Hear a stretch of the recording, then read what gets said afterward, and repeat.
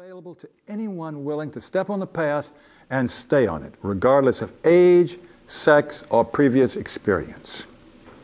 Now, whether you seek to develop your abilities to play tennis or play the piano, to become a physician or a salesman, to improve your career or your relationships, to learn to speak a foreign language, or to become a more loving person, you'll discover that the same mastery principles apply.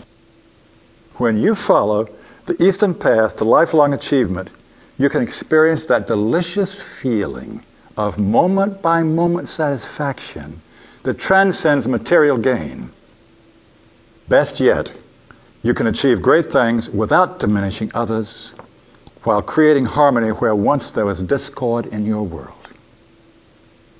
I've practiced Aikido since 1970 and have taught it regularly since 1976.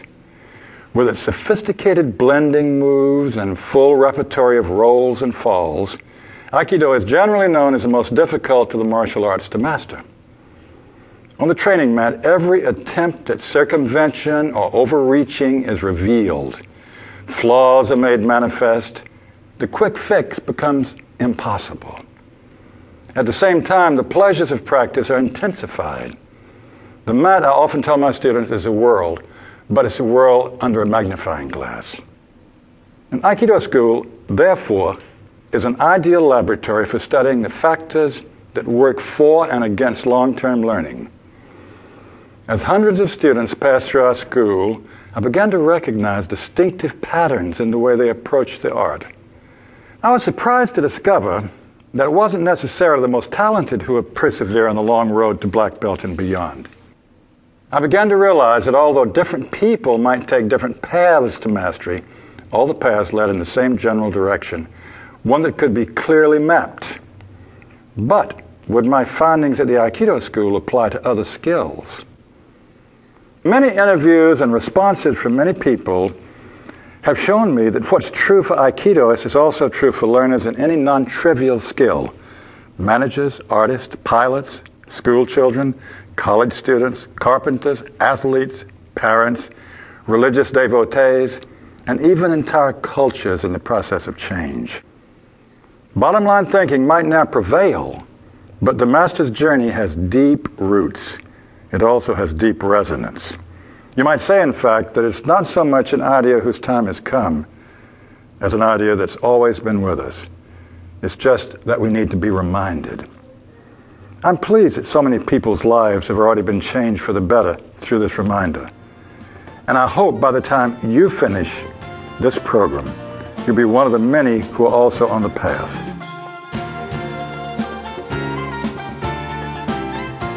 What I've done is to take 3 key Eastern ideas to organize our experiences here. First, the idea of the path of practice.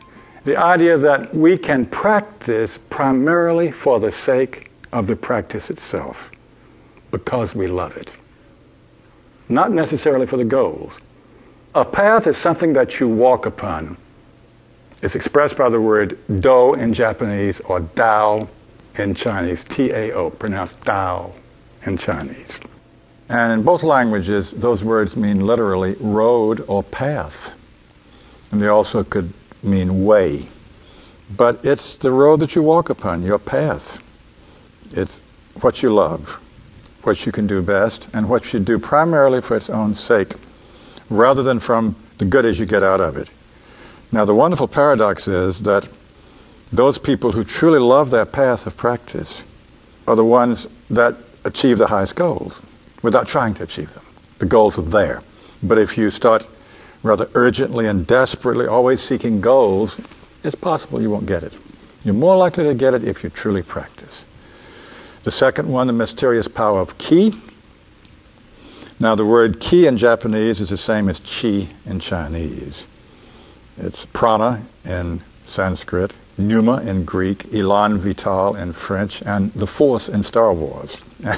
In all of those languages, well, first in Japanese and Chinese, ki and chi came originally from breath or vapor, meaning the breath of life, the spirit of life.